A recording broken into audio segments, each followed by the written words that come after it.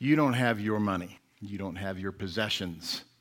You manage God's money and you manage God's possessions. And what a great privilege. A number of times in the scripture we see that he who is faithful in little is granted the responsibility of being faithful in much. And the area of money in particular is a difficult subject, not because it's difficult from the basis of Scripture, but primarily because of the American and especially the unbelieving American mindset that I worked for it, I earned it, it's mine, I'll do with it what I want, and maybe if I have a little bit left over, I'll do something else that maybe the Lord might, have a need for. Get this down in your heart. God has no needs. He does not need you because of some unfulfilled interest in his heart to do anything. The need is what God has prescribed in Scripture, and the need is yours and mine. And that is to store up treasure in heaven. Not a bad idea for you and me to do an assessment of the storage of our treasures. Not a bad idea to look over the budget, to look over the last years or the last 10 years worth of spending, the last 10 years or 20 or 50 years worth of collecting goods, and asking ourselves, how much, not a bad idea, how much have I stored up in my garage versus heaven? Not a bad idea. It's also not a bad idea to get some help in doing that. That you would invite the body into every area of your life, not just the matters of discipleship that everyone can see, but maybe especially the areas that no man can see, or maybe most men and women can't see. Think of it. It's far easier to hide the condition of your heart with regard to your conduct that no one sees. And I think it's a good thing to assess your conduct by asking the question, am I simply motivated in service to the body by that which others can observe? Or am I mostly motivated by a heart that's filled with the Spirit of God and desperate to honor Christ and deeply interested in ministering to the body in ways that maybe no one this side of eternity will ever know about? That's maybe the better way to judge your own heart. It's hard for us to judge our own hearts. Many times we're inclined to give ourselves the benefit of the doubt. That's why you need objective observation from others, and so do I. Maybe not a bad idea to get some counsel, some input from someone that you trust in the body of Christ to help you assess the degree to which you're storing up treasure in heaven versus the degree to which you're storing it up on earth. This is one effort at that this morning. As we look at God's Word and we discuss what it means to die so that you will live,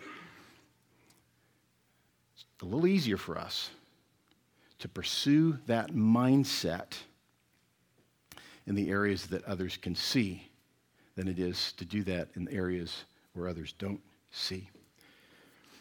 Let's look at our text. We'll read it, and then we'll go back through it together.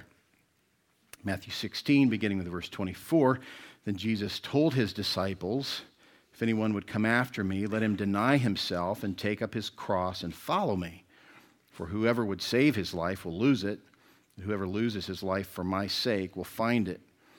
For what will it profit a man if he gains the whole world and forfeits his soul? Or what shall a man give in return for his soul? For the Son of Man is going to come with his angels in the glory of his Father, and then he will repay each person according to what he has done. Truly, I say to you, there are some standing here who will not taste death until they see the Son of Man coming in his kingdom. Father, we pause for a moment to communicate with you in light of the fact that you have communicated with us. We look to you asking that you would give us honest, accurate interpretation, understanding of your word so that we would obey it. That your glory would be on display and that our good would come of it. And we ask this in Jesus' name. Amen. Point 1, lose your life and gain Jesus. The passage says, then Jesus told his disciples. So he's speaking specifically to those that he is investing in real life. They are following him. They are spending time with him. And he says to them, if anyone would come after me, let him deny himself. This is a full-scale refusal to recognize self. That's what the idea of self-denial is. So this manner of rejecting self is followed by a further effort to do just that by ensuring that if I'm tempted to serve myself, that temptation would be much weaker because I actually am dead. Because he says, and take up his cross. In other words, take up death. Willingly follow Jesus, which would certainly lead to suffering unto death. It would certainly lead to suffering unto death in a Roman culture where Christians are under attack. In their day, this was far more realistic in terms of practical application in a physical sense. But it's every bit as true for you and me in the spiritual sense. What we're being called to is to deny self. But that doesn't mean that you don't get what you want. Because in a true self-denial, as we sang this morning, he will hold you fast. Whom does he hold fast? Those who deny self. Those who take up his cross, the death sentence. And those who follow Jesus. Matthew 10:38 says, and whoever does not take his cross and follow me is not worthy of me. You say, wait a minute, aren't we all not worthy of him? Yeah, but that's obviously not what he's talking about when the fact is that we are all not worthy of him. What he's saying is that the person who doesn't take up his cross, the person who doesn't engage in this self-denial, this willingness to die to self, to die to the flesh, to die to sin, to die to unrighteousness, the person who is not willing to do that is not in him. He's not associated with him. He's not baptized in the Holy Spirit. He's not a Christian. What, though, does following Jesus look like? He says, they're to follow me. Those who would come after me, they would deny self, take up his cross, and follow him. What does that look like? In the first century, it meant literally walking in his footsteps, behind him or beside him, never in front of him, and living a life with him. Of course, for the original disciples, it meant tactile involvement with Jesus. Physically, literally being with him. But as disciples, they became apostles, upon whom the church was built in the pattern of the prophets and along with evangelists and pastor teachers, shepherds. So denying self meant abandoning your life as it was in the first century. Taking up your cross meant taking on the death sentence that following Jesus initiates. And following him meant literally, physically walking with him as he taught Scripture, evangelizing the lost, and displaying in his human prayer life a dependence upon his Father.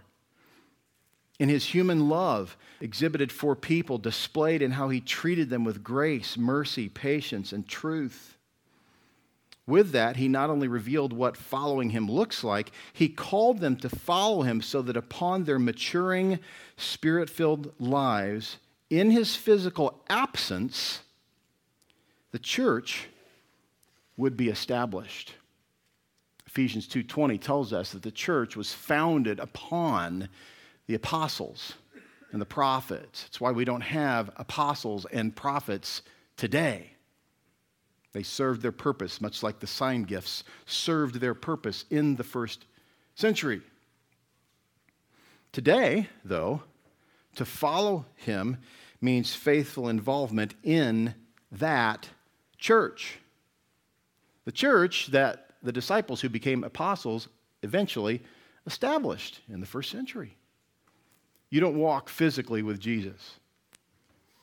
You don't have that tactile interaction with him. You don't need it. It's not God's current dispensation.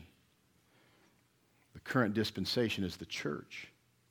You need the body of Christ. The person who claims to know Christ and wants nothing to do with the body of Christ doesn't know the Christ of the Bible.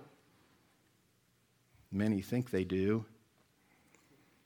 You must, by the guidance of God the Spirit, follow him by following those who follow him. That's what it means to follow him.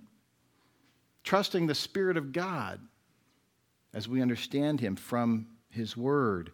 You cannot physically follow the incarnate God-man from sermon to sermon, ministry to ministry, person to person, but you must follow God the Spirit, whom Jesus said would come in his absence, and he did, and he indwells every believer. And indwelling every believer, he gives wisdom to apply the exclusive truth that we get from his word. That's what it means to follow him. You must follow him by worshiping him in spirit and truth, by drinking from his word, because he is not physically here. And he said to the woman at the well in John 4, verse 10, if you knew the gift of God and who it is that is saying to you, give me a drink, you would have asked him, and he would have given you living water. The woman said to him, sir, you have nothing to draw water with, and the well is deep. Where do you get that living water? Are you greater than our father Jacob? He gave us the well and drank from it himself, as did his sons and his livestock. Jesus said to her, everyone who drinks of this water will be thirsty again, but whoever drinks of the water that I will give him will never be thirsty again. The water that I will give him will become in him a spring of water welling up to eternal life. The woman said to him, sir, give me this water, so that I will not be thirsty or have to come here to draw water. So yet, while she was beginning to understand some of what he was saying, she didn't fully understand it, thinking that he was still talking about physical water. The point was that the water that comes from the granting of eternal life is such that you will never need to be granted eternal life again. But you will continue to drink from the river of truth. That God's word will always be exactly what you need to apply the reality of having been granted eternal life. If you're going to follow Jesus, you must follow him by speaking the truth in love, because according to Ephesians 4:15, Paul says, speaking the truth in love, we are to grow up in every way into him who is the head, into Christ, from whom the whole body, joined and held together by every joint with which it is equipped, when each part is working properly, makes the body grow so that it builds itself up in love. There is no Lone Ranger Christianity. You need the body of Christ. To follow Jesus means that you are working in proper working order, according to Paul, with the body of Christ. That's the only way it works. You cannot be engaged in legitimate Christian, biblical, spirit-filled Christianity by listening to a sermon on the internet. It might supplement your growth. You must follow him by receiving the preaching of his word with fullness of heart and your best attentiveness in your local church. In your local church, not primarily with a famous preacher's CD. He is not your pastor. If you're more willing to give someone a book written by a Christian author you don't personally know, or direct them to a website, or refer them to a particular system of theology, then you are to nurture their willingness to receive the word in their own local body. You're actually halting that person's spiritual growth rather than nurturing it. To follow Jesus means to be grafted in and engaged in a local body. All the wonderful teaching to which we have quick access on the internet and in great books should take a distant second place in your efforts to cultivate growth in yourself and others. It is in the local body by the power of the Spirit where you grow primarily. Now, if you're wondering why in the world someone you've been trying to help grow spiritually is not growing spiritually and all your efforts have been to give them CDs of someone they don't even know, it could be that you have contributed to their faithlessness. Paul says in 1 Corinthians 12, 4 through 7, now there are varieties of gifts, but the same Spirit. And there are varieties of service, but the same Lord. And there are varieties of activities, but it is the same God who empowers them all and everyone. To each is given the manifestation of the Spirit for the common good. It's for the common good. Can you really be engaged in that which is done for the common good of the universal church?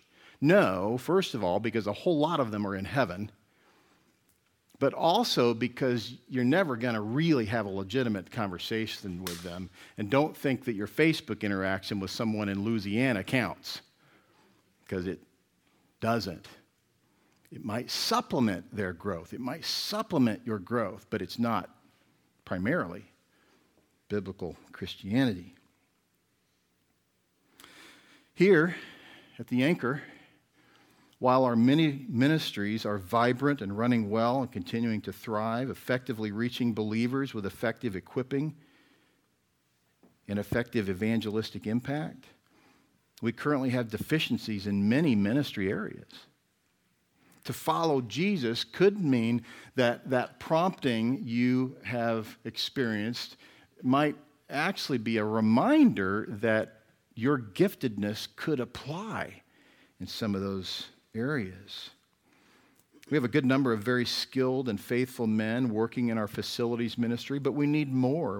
But we also need younger men to serve and seek how they might assist those who've been working hard in this ministry and learn from them as the next generation of deacons. We need help on our security team. Our parking lot is full. We need help there. We have folks who faithfully do everything they can to ensure our safety and our security, but we need help there. As you may have observed, we need help on the music team. You say, man, our music ministry is awesome. Yeah. But ask any one of those folks if they wouldn't like a break from time to time. Now, maybe someone will say, no, I like being up there every Sunday, but it's impossible that the same people week in and week out can do what they would otherwise do if they were on a rotation. Maybe you're gifted musically and you're thinking, I can't do that every Sunday. We don't want you to. We want you to get in a rotation. The more people we have, the lighter the work and the more opportunities for you to sit in the worship service and enjoy the music ministry of others. Maybe you're gifted to teach and you're just wondering when in the world someone's going to ask you to teach. But maybe you're not involved in those venues where teaching is cultivated. What is your faithfulness like in our discipleship ministry, in our family groups? Are you growing such that your family group shepherd is assessing you and saying, hey, there's somebody who knows how to communicate theology well. We need to ask that person to minister to someone else. Is your faithfulness such that people are going to notice and they're going to come to you and say, you're gifted there? Or are you, on the other hand, at times tempted to clamor for some sort of role that you haven't proven yourself in yet because you haven't really served in that way? But you want somebody to affirm you in that area. See, we need help in many areas. We need help in Ironmen. We have a handful of men that I can call and say, hey, will you teach in a couple weeks? Need more men to be doing that. There's a process by which that comes about. Ultimately, every man ought to be engaged in teaching in some capacity, whether it's in the privacy of his own home or up here preaching to the congregation. We need the same in WOW. We have a significant number of godly, faithful, leading women who are leading others, but we need more. We need people helping in 412 with the children and 116 with the junior high and high school students. We could use more help in doulos in the young adult ministry. We're going to need a lot of help in Vacation Bible School. Many of you find that as that opportunity to jump in and really get used well. I encourage you to be thinking about that. That's coming up in August. As you follow Jesus, as you deny self, recognize that denial of self does not mean a lack of joy. It means a redefinition of joy, that you're starting to think like God thinks about what real joy is. And you're beginning to implement your giftedness in such a way that results not only in your own joy, but the joy of others. And pretty soon people are saying, hey, thank you for that ministry to God, that ministry to me, that ministry to others. The Lord's using you. If you're not hearing that, it's time for you to start doing that which is necessary to hear that. Not for the sake of hearing it, but for the sake of it being true. In verse 25, Jesus says, for whoever would save his life will lose it, but whoever loses his life for my sake will find it. This is poetic speech, but it is not at all difficult to understand what Jesus is saying. Keep your life as your own for now and lose your soul forever. Think of your life as yours. And rest assured, your pseudo-ownership will expire when you stop breathing. But whoever loses his life for my sake will find it. Keep your life as your own for now and lose your soul forever. Give up your life now and keep your soul forever. Look at the grammar in this passage. Look at it with me. Would save, will lose. Those who subjectively, it's a subjective statement. Those who would save, in other words, you're not going to save your life. Those who would do that, those who would endeavor to hang on or keep or save their own lives are going to lose it, guaranteed. But the one who actually loses his life will find it. The one who considers his life to be under the ownership of Jesus Christ, who bought the believer with a price, the price of his life that took place in one moment, right? It took place on the cross, not throughout history thereafter where, okay, I'll take him, I'll take him, I'll take him. He's choosing me, oh, I'll take him. He's living a good life, I'll take him. None of that. He, God the Father, in eternity past, chose. Jesus actuated that on the cross. He purchased the elect on the cross. Acts 20, verse 28 tells us that we were bought with God's blood. Who? The church. The church was bought with a price. Really, when relinquishing what you thought was ownership of your life, you gain Jesus, who secures your soul forever. But this is not the loss of life as we naturally think of it. He's not speaking of dying physically, but dying spiritually to all that is wicked. Willingly and passionately turning your back on the things that you once thought to be great treasure. You're denying all that fulfills sinful lust, all that salves the conscience, all that feeds the flesh, all that swindles the soul. You're abandoning that. You're rejecting that. You're saying no to that. You're denying self. You're denying selfishness. And you gain Jesus. As long as you are convinced that your life is yours, you'll be above giving sacrificially and faithfully. You will pick and choose which ministries are beneath you. And you will pick and choose which people are beneath you. While you're dead to self, every ministry opportunity is an honor. Every person is an honorable use of your time. And every ministry opportunity is an honor to invest in with God's money, which He has given you to manage and store it up in heaven. If you've lost your life to find it, you will cling to Paul's words in 2 Corinthians 4, verse 10, which says, always carrying in the body the death of Jesus, so that the life of Jesus may also be manifested in our bodies. Always carrying the death of Jesus. Always remembering that his death for those for whom he died results in their death, that they die to self. The one who refuses to die to self wants nothing to do with this concept. He wants his life to be his own. I don't need counsel. I don't need discipleship. I don't really need the body. I don't need to minister to them. I don't need them to minister to me. I got it. I've got it under control. And ultimately, that will result in one of two things. Either his being humbled by the reality that he doesn't have it under control, and he will repent of that pattern. He will find joy in the body of Christ, or he will maintain that and die in his sins. One or the other will certainly come to pass. Paul goes on in 1 Corinthians 4:11 to say, "For we who live are always being given over to death for Jesus' sake, so that the life of Jesus also may be manifested in our mortal flesh." That makes sense? What's he saying? The life of Jesus, having experienced the death of Jesus, which results in the death of those for whom he died, the life of Jesus is manifest in the temporary, earthly, mortal flesh of the believer in whom the Spirit dwells. So you act like Jesus. So you care about people. You care about the fact that their giftedness means that there is a necessity for their growth, that they have the privilege to minister to you when you have needs. You understand this interdependence of the body of Christ, and it's illustrated in your own physical body, which you well understand. And you engage that. You see, you'll want to invest all you have. And for what? In exchange for your soul.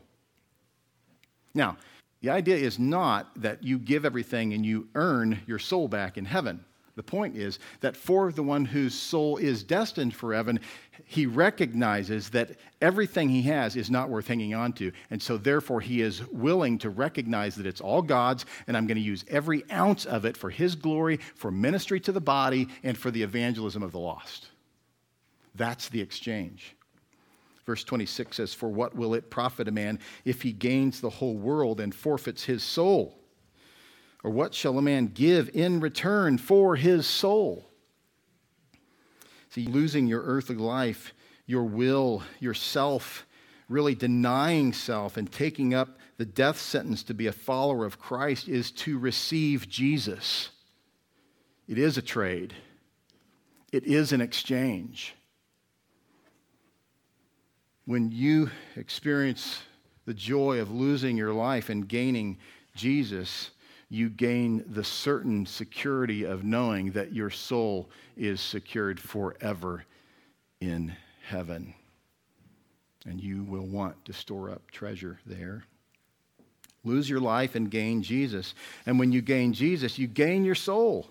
Your old life is crucified and no longer the essence of your passions.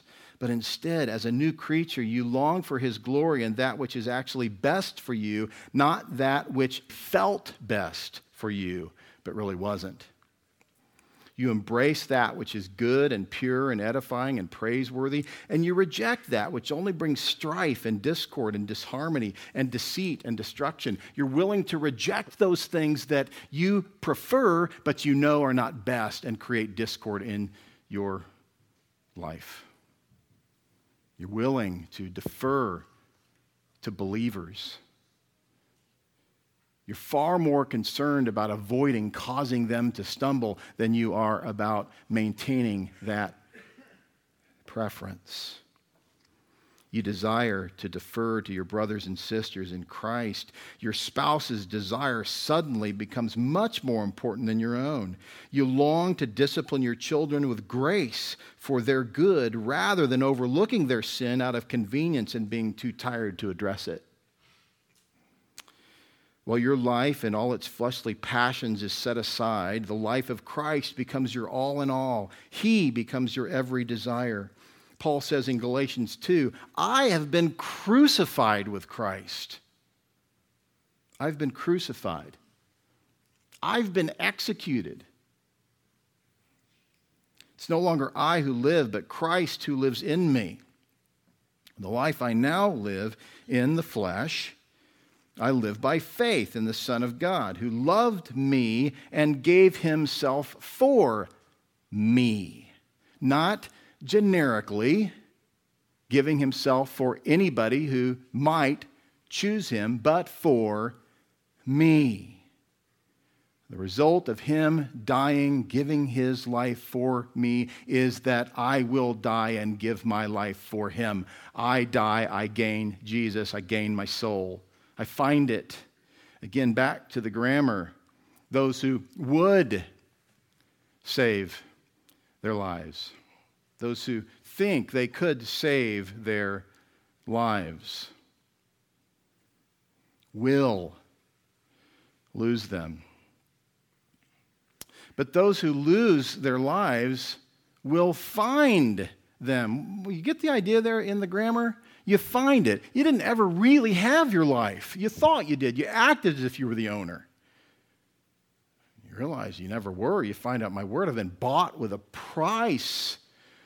God is clearly the owner of my life. So I'm going to operate as if he is, because now I've actually found my life by God's grace. You embrace that which is good. While your life and all its fleshly passions is set aside, the life of Christ truly becomes your everything. Hebrews 12, 1-3 says, therefore, since we are surrounded by so great a cloud of witnesses, let us also lay aside every weight and sin which clings so closely, and let us run with endurance the race that is set before us, looking to Jesus. See? Following Jesus. When's the last time you tried to follow someone without looking at them? Looking to them. Doesn't work. You're looking to the person of Christ. You're examining Scripture. You're sitting under sound teaching. You're reading the right books. You're going to the right people. You're examining truth so that you will understand who the historical, biblical Jesus is rather than the one that you learned about in a movie or from TBN.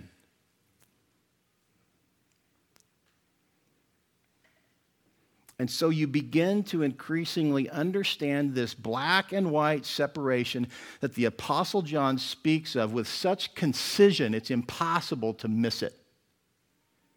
In 1 John 3, verse 10, he says, by this it is evident who are the children of God. What common catchphrase does that alone destroy? The idea that, well, I don't know if he's a Christian or not. That's between him and the Lord. Let's read it again. By this, it is evident. The NAS says it is obvious who are the children of God.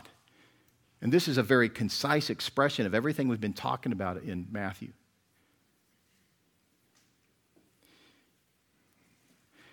And who are the children of the devil? It is obvious.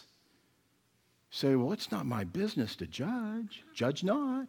Read the whole passage there in Matthew 7. Read the whole passage because Jesus is calling you to judge, not condemn.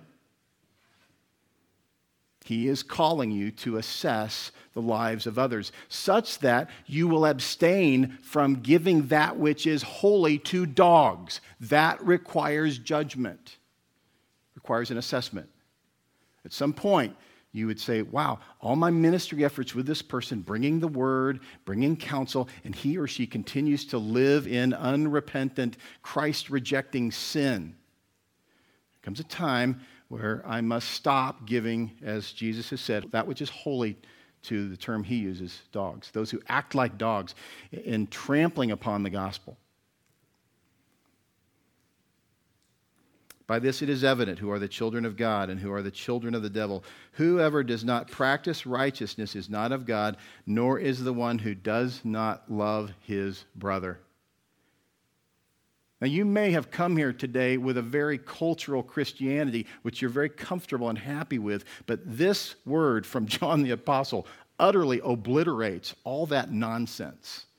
It's painful, I know. It's offensive. I don't believe that. It's not the God I believe. The truth is, there is this massive Mack truck-sized separation between believers and unbelievers. So what's your role? Your role is to equip believers to win the unbelievers. And the judgment is not condemnation. It is by no means we're better than you. Quite the opposite. It is to say that it is utterly and completely God's grace and his mercy that caused me to be reconciled to the Father through the Son. It's his mercy and it's his grace. I didn't earn it. I don't deserve it. I'm not better than you. But that's often the accusation from those who believe that salvation is not by grace alone, that man had something to do with it. That's often the accusation. Well, it seems like you think, you're elite. Elite and elect are two totally different concepts. The elect are those who have received God's grace out of his mercy. He will have mercy upon whom he will have mercy. He's not choosing favorites. He's not choosing those who act better than others. It's by his sovereign decree, and it pleased him to exhibit that, the word says. Matthew 6:19 says, "Do not lay up for yourselves treasures on earth where moth and rust destroy and where thieves break in and steal, but lay up for yourselves treasures in heaven where neither moth nor rust destroys and where thieves do not break in and steal. For where your treasure is, there will your heart be also." Is your treasure in the body? Is it in the body of Christ? You're doing what you're doing for the better good of the body, for the sake of the equipping of the body, that God's glory would be on display in the moment, but it would also be on display heretofore. That people would see us as a local body who ministers to people in an effective way. You're storing up your treasure in heaven by pouring into those who are storing up their treasure in heaven. Occasionally, Kimberly and I will do a little house cleaning, get rid of a few things. I got home last night, and the appearance was that our house had been completely remodeled. And I said, "Whoa, you've been working today." She works every day, really hard. But it was obvious. You could see it. The furniture was moved. We had different furniture that we received as a gift from someone. Furniture was in the garage that we're giving to others. That's how it kind of works. There's this revolving door of stuff that we have. We find someone else who needs a blessing. We have experienced many blessings from many of you and others who have given us things that you no longer need, that we obviously need. We eventually pass it on to somebody else. I don't know how many children in our church have worn clothes that we bought for Dawson when he was, a baby, but it's an amazing cycle, and we've experienced the blessing of clothes that you bought for your children when they were first born, and that's how it should work. You're investing in heaven when you do that. And more and more, I look in our garage and I think, we don't need that. And I remember days when I thought, but we might. How many of you know what a steering wheel puller is? A tool. Raise your hand. Some of you know. Yeah, okay. Well, it's obvious. It pulls the steering wheel. So you have to have the right tool for that. I had a Jeep in the 90s, and I needed to pull the steering wheel out to replace my ignition switch. You can't replace the ignition switch without the steering wheel coming off. So I paid probably back then a lot of money for a steering wheel puller. I pulled it off. I put it in my toolbox, and I've never touched it since, except when I rearranged my tools in my toolbox. But I might need that one day. Now, that's not the best example because it's not really in the way. But let me just tell you, if you need a steering wheel puller for an 87 Jeep CJ7, it's yours. And guys, I'm not telling you to give your tools away. Those are hard to replace. But I am telling you, if somebody has a tool that they need, give it to them. Give it to them and trust that the Lord's going to replace it with what you need in the future. I'm looking at all this stuff in our garage last night, and I walked down and said, "Hey, babe, there's a lot of stuff." She said, "Yeah, but God's going to give us what we need when we need it." And I said, "You're right. You should probably preach tomorrow." Point number 2. As one who has lost his life and gained Jesus, give everything and gain eternal reward. Give it all away. Now, I don't mean go home and sell it all and give all the liquidation to the poor. The point of that passage was to address the hyperbolic dishonesty of the rich young man who said he's obeyed the whole law. I will say this to you. If you would say to me, "You know what? I've never sinned. I've never really violated the law of God," then I would say, go home and sell everything. Because that's the whole deal that Jesus was implementing in that moment. Why? Because he was unwilling to be honest about his life. Jesus called him to the impossible in light of the fact that he was stating the impossible. No one has fully obeyed the law. You think you can fool Jesus? He tried. Jesus said, fine, that's how we're going to play. Sell all your possessions, rich, young man. He's got three things working against him there in terms of being tempted to be materialistic. He was rich, he was young, and he was a man. Well, sell it all then. Because if you're not willing to follow the rules of Scripture, then let's go beyond that. Let's talk about the reality of how salvation is actually impossible. And yet God does the impossible, right? As one who has lost his life and gained Jesus. Point number 2, give everything and gain eternal reward, which, by the way, you cannot lose. Verse 27 says, for the Son of Man is going to come with his angels in the glory of his Father, and then he will repay each person according to what he has done. John 5, verse 22 says, for the Father judges no one, but has given all judgment to the Son.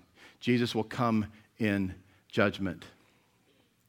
He never was a limp-wristed weakling, but he came as a lamb. He's coming back as a lion. And he will judge all. He will judge the quick and the dead. He will judge the believing and the unbelieving. He will judge you. And you say, no, man, I'm good. I know Jesus, and everything's going to be fine in heaven. He will judge your deeds. You, that believer who's known Christ and served him and his church for 30 plus years. You, that brand new believer who's known him for 6 weeks, is going to judge your deeds. Your reward in heaven is directly commensurate to your deeds. It's important. John 5:28 says, do not marvel at this, for an hour is coming when all who are in the tombs will hear his voice and come out, those who have done good to the resurrection of life, and those who have done evil to the resurrection of judgment. Matthew 10:40 says, whoever receives you receives me, and whoever receives me receives him who sent me. This is Jesus speaking to believers. You get the point? When you are operating as a faithful believer, those who receive you are receiving Jesus. The one who receives a prophet because he is a prophet will receive a prophet's reward. And the one who receives a righteous person because he is a righteous person will receive a righteous person's reward. And whoever gives one of these little ones even a cup of cold water because he is a disciple, not just giving a cup of cold water to that guy that you run into on the way into the restaurant who's asking if you can give him $1. But those who are disciples, those who are engaging in discipleship, whoever gives one of these little ones even a cup of cold water because he is a disciple, truly, I say to you, he will by no means lose his reward. The implication is that the one who does things like that, but not in the context of discipleship, will lose that reward. There is no reward for that. The one who does this with the wrong heart attitude, begrudgingly, yeah, I'll do it. I agreed to do it, but I don't really want to go down there and do that. That's not a reward you will keep. Are you engaged passionately in the context of discipleship, that you're willing to give what you have to those who have a need? Is your life about you? Or is it about others? James says in chapter 2, verse 14, what good is it, my brothers, if someone says he has faith but does not have works? Can I just be really, really bold for a moment and say, if you are not serving sacrificially, effectively, faithfully in the body of Christ, stop telling people you are a Christian. Stop. And throw yourself into the denying, Christ magnifying, God loving obedience to Him that's effective, and then start telling people you're a Christian. You know those handful of times where Jesus told the disciples, don't tell anybody. Why? They weren't ready to carry the message effectively. They would have messed it up, and in many cases they did. Don't be the one who runs around telling people how great Jesus is while you're spending most of your time and all of your resources, perhaps, on things that have nothing to do with Christ and His church. That's not only a bad testimony, you are sealing their deception. Can that faith save him? The faith without works, can that faith save him? If a brother or sister is poorly clothed and lacking in daily food, and one of you says to them, go in peace, be warm and be filled, without giving them the things needed for the body, what good is that? Do you serve the body in such a way that you know the body? Do you know the people in your family group? Do you know them? Do you ask them, how are you doing? Not just generically.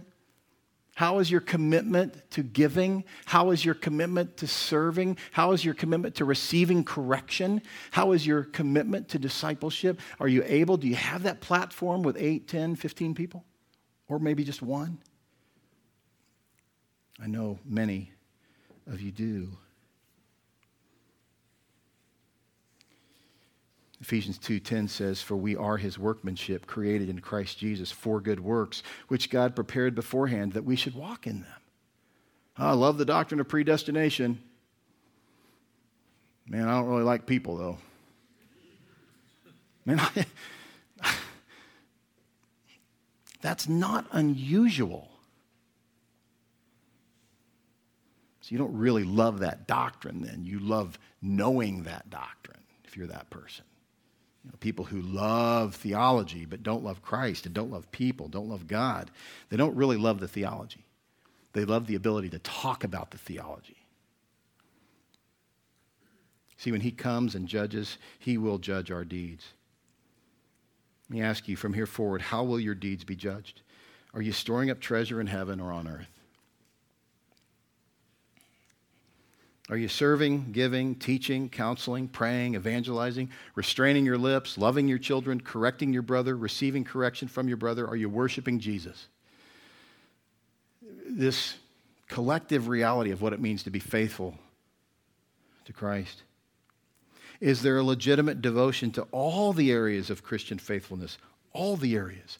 Not perfection, not a perfect balance, but all the areas of devotion to Jesus Christ. All the disciplines of the Christian faith. A real heartfelt devotion, doing all that you do for God's glory.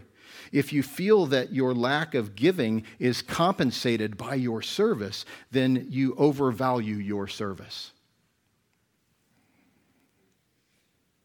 How is the man who does a lot of work around his house compensating for not providing money for his children's food and clothing? If your public service is something that you're easily committed to, but your private service in giving is something that you're holding back on, question your heart. That should be, and in fact is, suspect. It's not necessary that it be private. There's no command that it be private. The command is that it be personal. You determine in your heart what to give. There's no indication anywhere that it should be private. The call in 2 Corinthians 9 is that it be personal. I'm not telling you to make it public across the board, but I'm saying if you struggle in this area, you know who loses? You. You're not storing up your treasure in heaven. You're the one that doesn't experience the blessing now, but ultimately is giving up the eternal blessing in heaven. It's interesting that at this point where, we really, and we're going to talk more and more about this. We're going to go through 2 Corinthians 8 and 9 in a few weeks.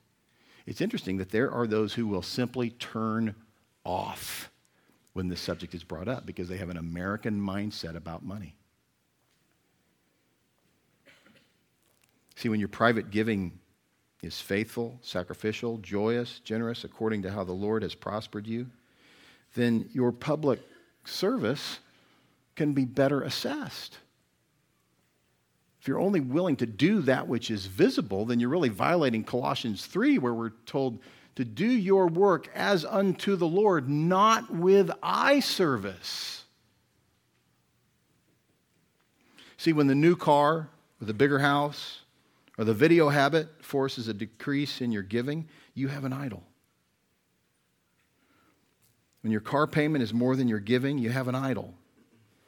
When your retirement contributions, right, on and on and on and on, what's the point? The point is, if you're storing up treasure on earth and not storing it up in heaven, your treasure is on earth. It's hard to know entirely how to assess this. It's not so mathematic. That's why you need counsel. That's why you need someone, perhaps a godly Christian who's been faithful in this area for some time.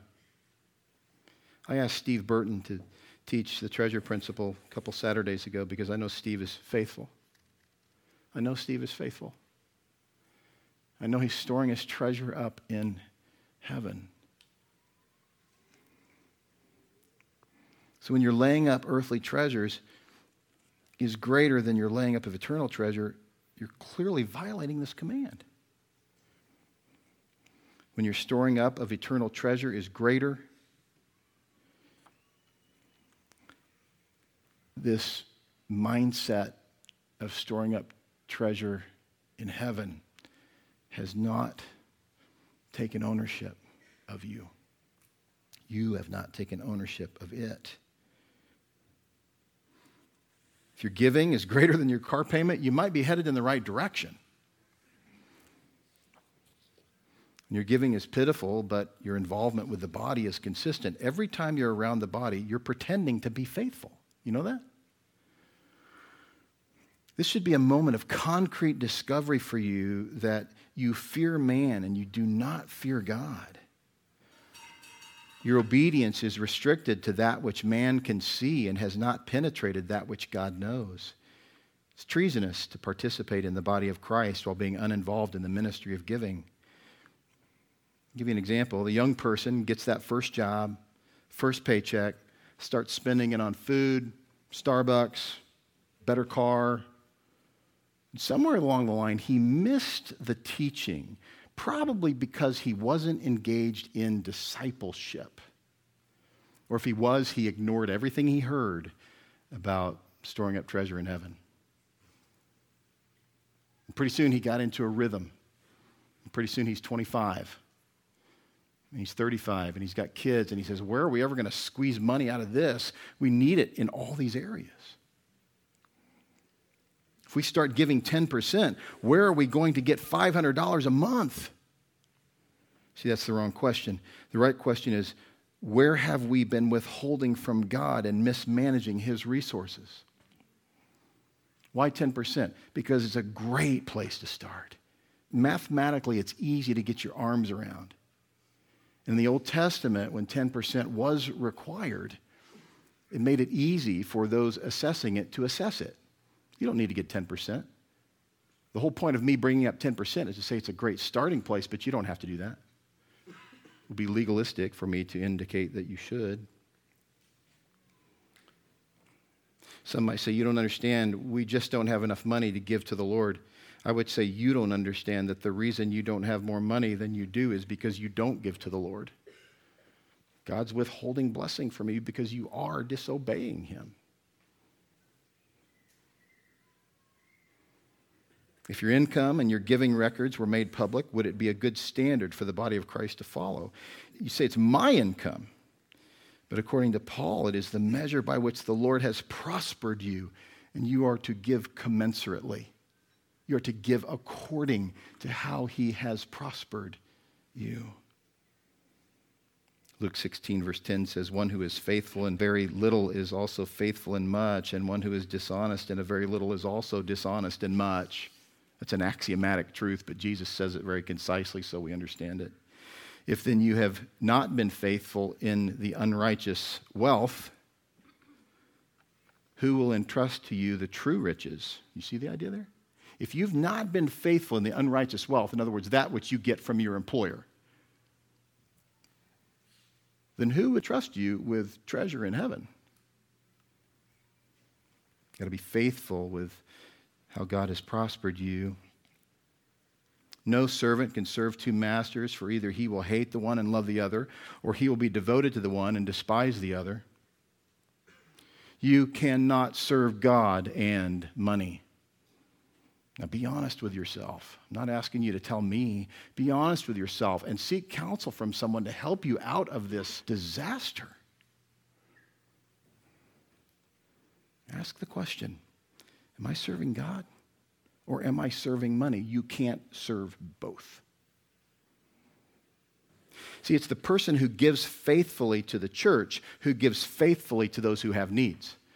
You know, the one that you see giving $20 here and there, hey, you need some help, I can help you with that. You give $500 to somebody. That's the person who's already budgeting well and giving faithfully to the church in most cases.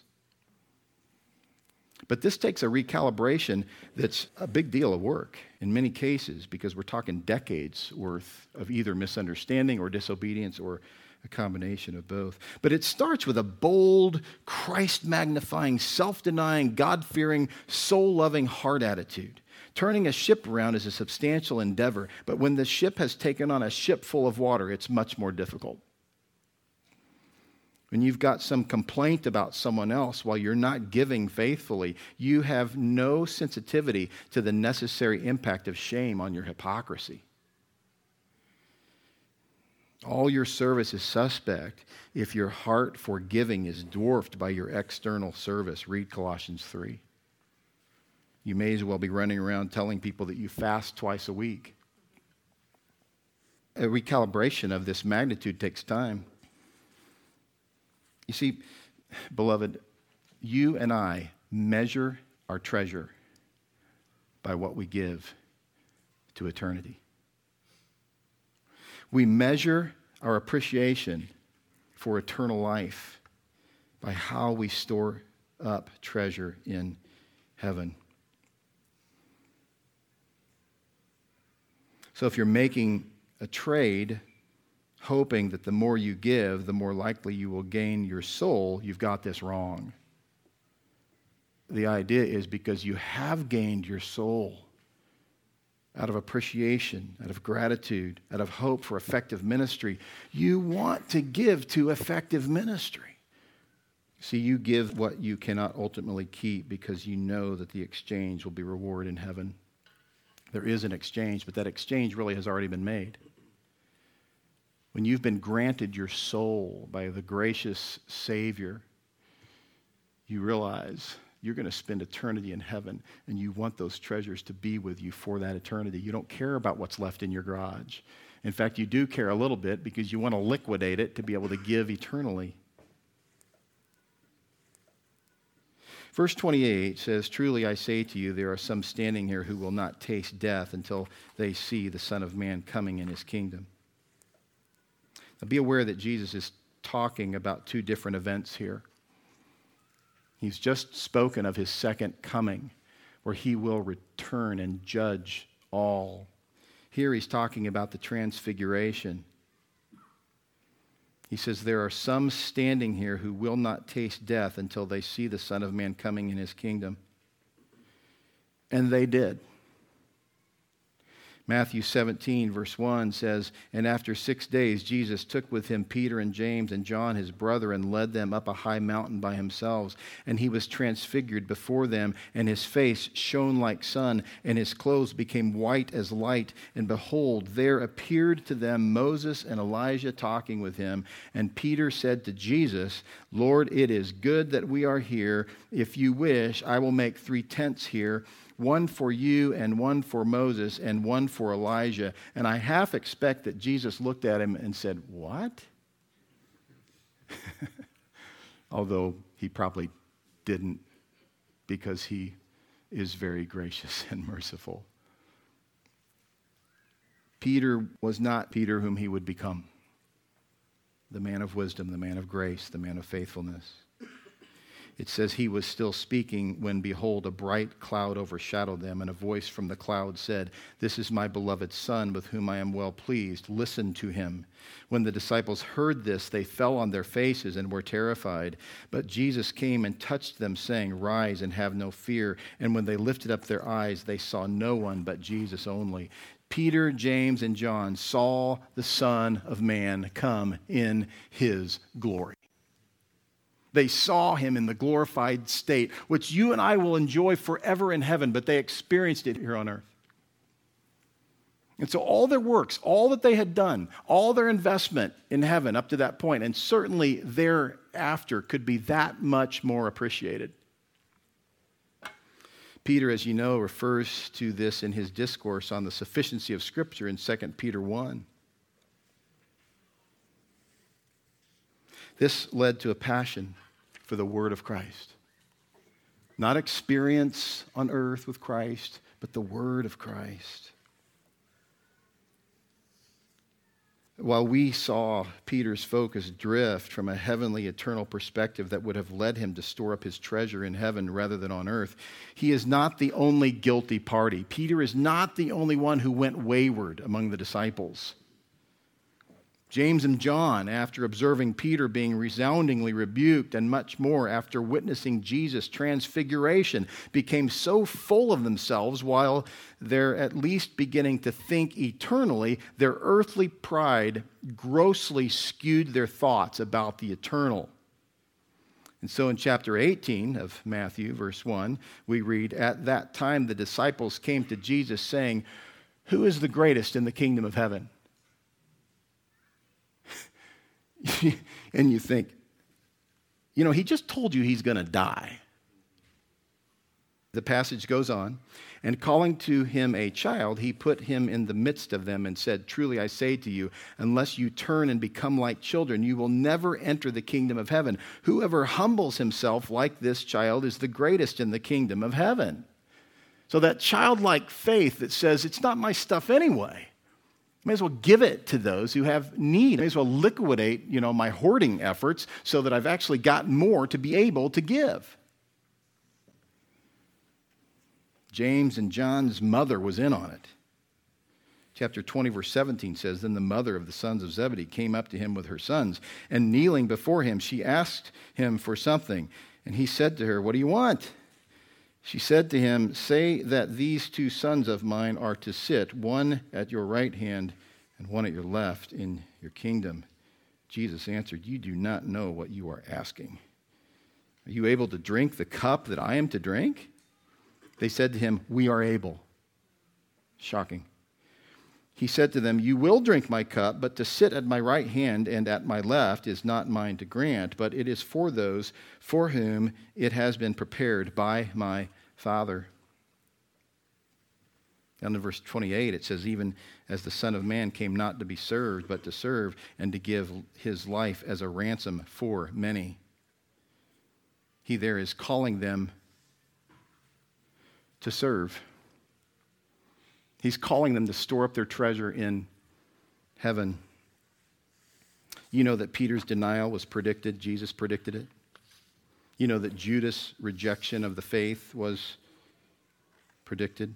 But you see a contrast between these two men. Peter, misguided as he was willing to give his own life. Judas, on the other hand, was willing to actually take Jesus' life for his own preservation and for 30 pieces of silver. You remember his words? "For what will it profit a man if he gains the whole world and forfeits his soul?" How would this turn out for Judas? He hanged himself. Judas was a betrayer. How did it turn out for Peter? It resulted in humility. 2 Peter 3:15 says, "And count the patience of our Lord as salvation, just as our beloved brother Paul also wrote to you according to the wisdom given him, as he does in all his letters when he speaks in them of these matters." You know that Peter was publicly rebuked by Paul, and here in Scripture, Peter praises Paul.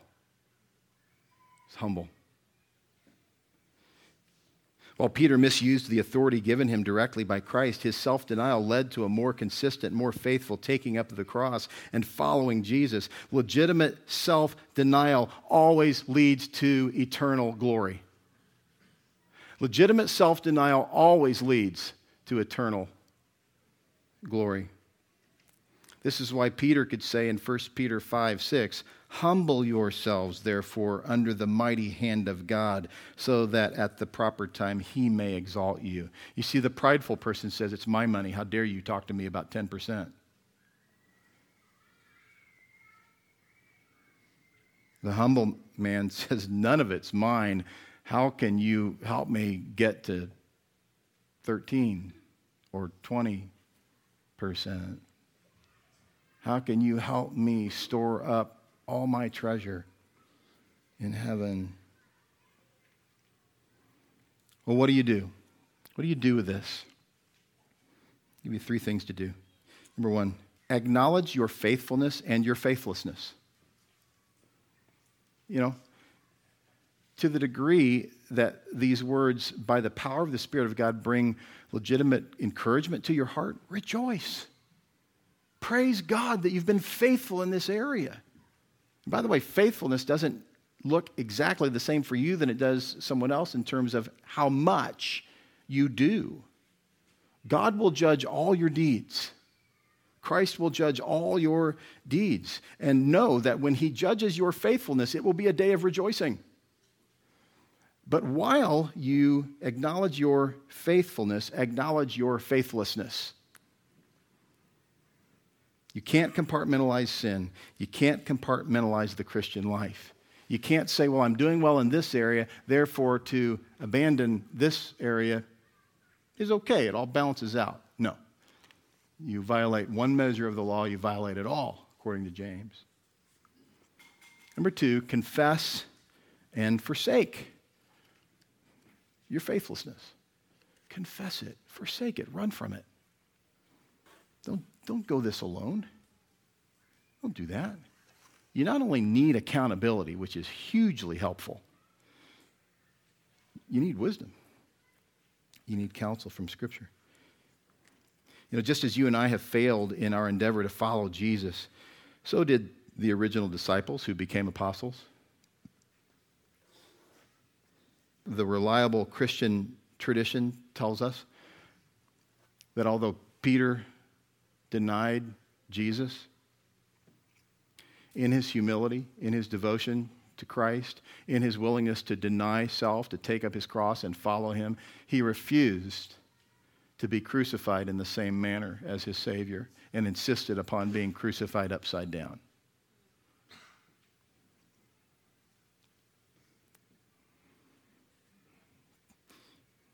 Much more important is Peter's life as recorded in Scripture. This is a man who denied Christ, but ultimately showed himself to be faithful to Christ.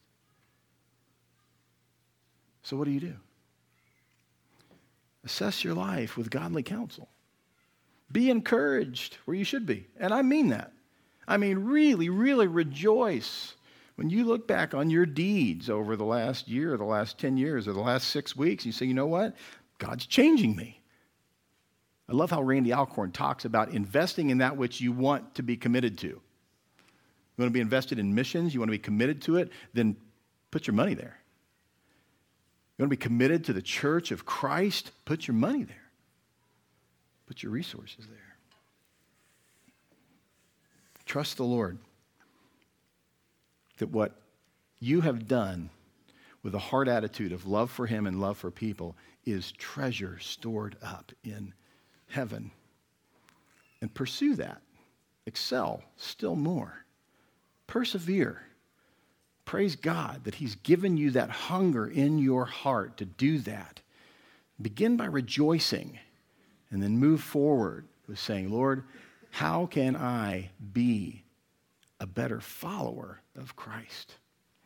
Father, with great joy, we have looked at your word this morning, and we ask you that you'd continue to give us much wisdom as we think about the fact that Christ will judge our deeds. We ask that you would help us to be faithful to you as we experience the joy of giving, but knowing that we can look forward to gaining corresponding eternal reward that we will not ever see slip away. We ask this in Jesus' name. Amen.